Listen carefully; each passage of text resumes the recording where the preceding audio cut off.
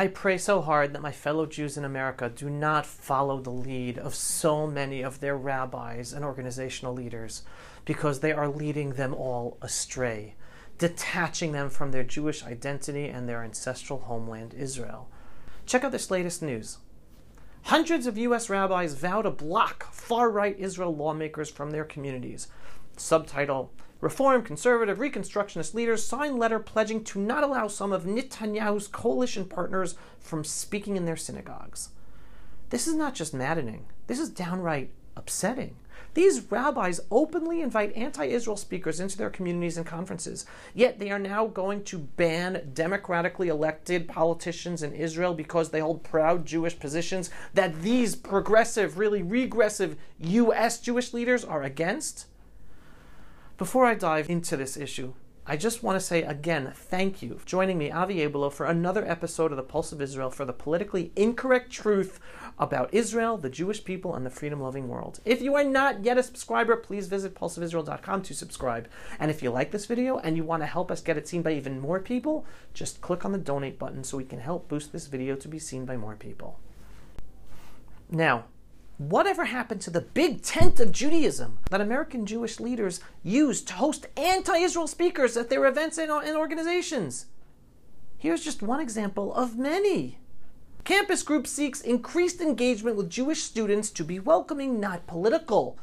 But has openness left Hillel insufficiently supportive of Israel when it is attacked on campus?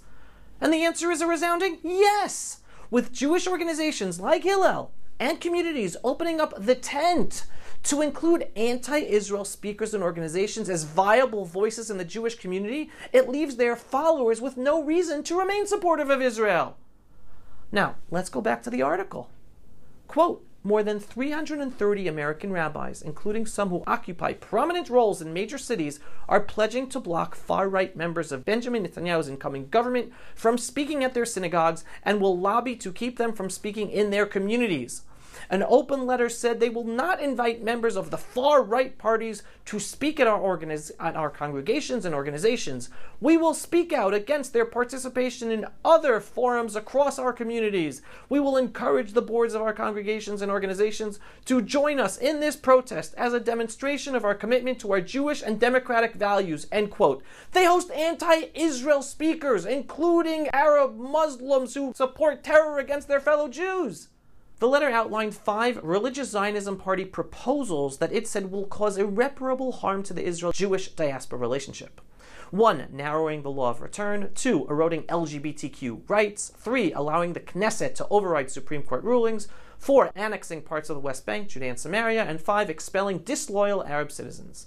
Nevertheless, the letter's uncompromising tone and the breadth of the signatories is a signal of a growing crisis in relations between Israel and the U.S. Jewish community, triggered by the elevation of the far-right parties, end of quote in that article.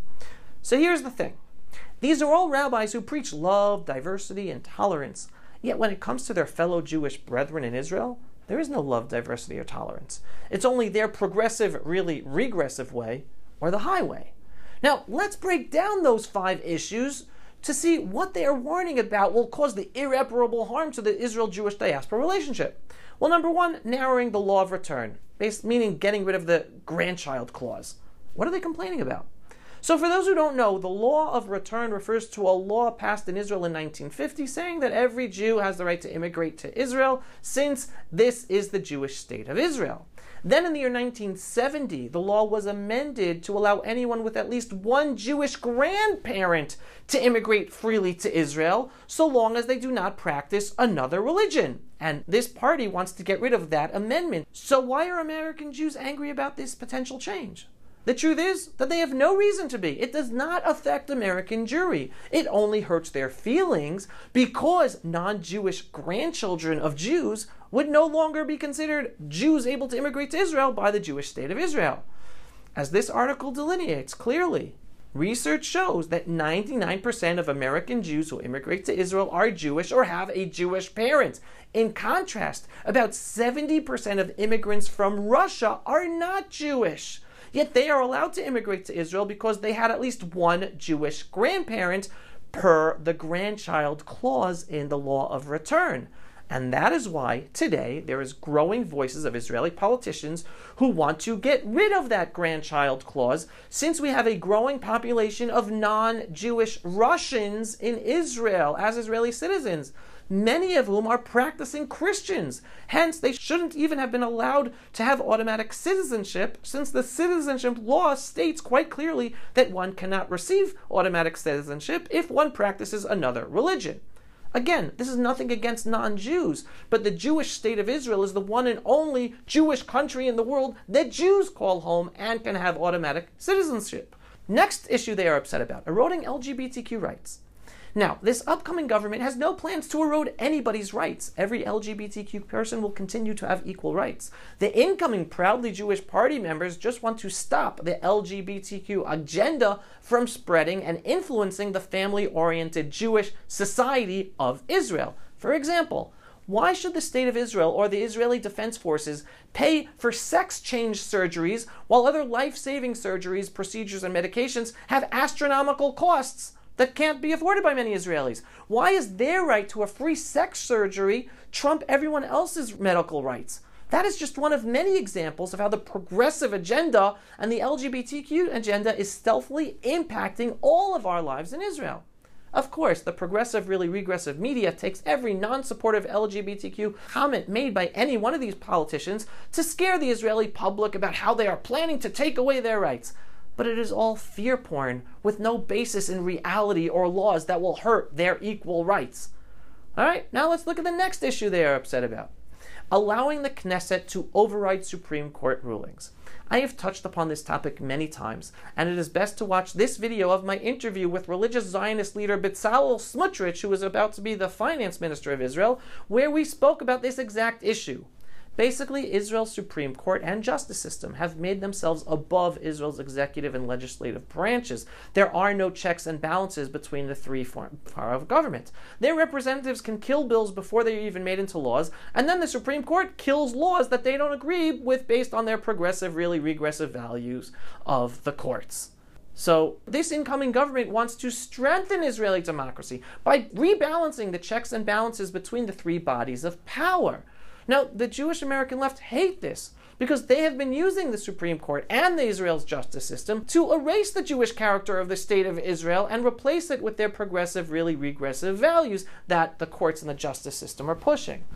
All right, on to the next issue they are upset about: annexing parts of the West Bank, as they call it, but as I call it proudly, Judea and Samaria. First of all, I pray that this government would finally begin to apply Jewish sovereignty in Judea and Samaria, but it's not going to happen. Definitely not with President Biden as president in the United States. But the truth is that the left is upset because they know this government will be supportive of more building of Jewish communities in Judea and Samaria, while simultaneously working to stop the massive illegal Arab building that is stealing our legally Jewish land in Judea and Samaria. The fact that these American leaders are upset about this is a huge sign where their true loyalties lie. Not with the interests of the Jewish people or with the law, but in support of our enemies who use terror against their fellow Jewish brethren in Israel, and in support of their illegal activities to steal our land. And the last issue they mentioned that they are upset about: expelling disloyal Arab citizens. Now, current Interior Minister Ayelet Shaked of the outgoing government led by leftist Prime Minister Yair Lapid, which includes the anti-Israel Muslim Brotherhood Ram Party, has just ordered the expulsion to France of Salah Hamouri, a Palestinian Arab lawyer from the eastern side of Jerusalem who has French citizenship and has been in administrative detention since March. The expulsion was made possible because Shaked revoked his permanent resident status in Israel on the grounds that his membership in the Popular Front for the Liberation of Palestine, a terror organization, constituted an act of breach of trust against the State of Israel. And back in September, this same minister, Shaked, gave the order to expel the family of a terrorist that must leave Israel within a week. That terrorist killed 4 IDF soldiers in Jerusalem just a few years ago. As you can clearly see, Israel already has a law to expel terrorists and terror supporters, yet Israel hardly implements it. And it was actually this outgoing left-wing government that these American Jewish leaders supported that actually implemented it for the first time in maybe forever I really don't know the last time that it was actually implemented. And they were silent about that. Yet, now these American Jewish leaders are going crazy. This policy is not about expelling disloyal Arabs. It is about expelling terror supporters. And they are upset about Israel's expelling terror supporters? Yet again, we see where their loyalty stands. Not with their fellow Jewish brethren in Israel who have to suffer from the terror of our enemies actually losing our lives, but rather they support our enemies. Bottom line, it is not Israel that is causing irreparable harm to the Jewish diaspora relationship or these far-right parties. It is them! Thankfully, most proud American Jews stand strong with Israel. I just cry for my Jewish brothers and sisters who follow the failed and dangerous leadership of these rabbis and organizational leaders who signed that letter. They are leading our fellow Jews to turn against Israel instead of helping their followers strengthen their Jewish identity by strengthening their connection with their very own Jewish state of Israel. They, unfortunately, are leading their followers to think that Israel is the problem, while Israel is truly the solution. All you have to do is look at reality. It's simple. So if you know any friends or family who listen to those rabbis or are part of those communities, send them my Pulse of Israel videos. Let's get them the politically incorrect truth and have them be proud of their Jewish identity and be proud of standing strong with the truth for the Jewish state of Israel. Pulse of Israel, frontline videos from the Holy Land. Support our work by donating today.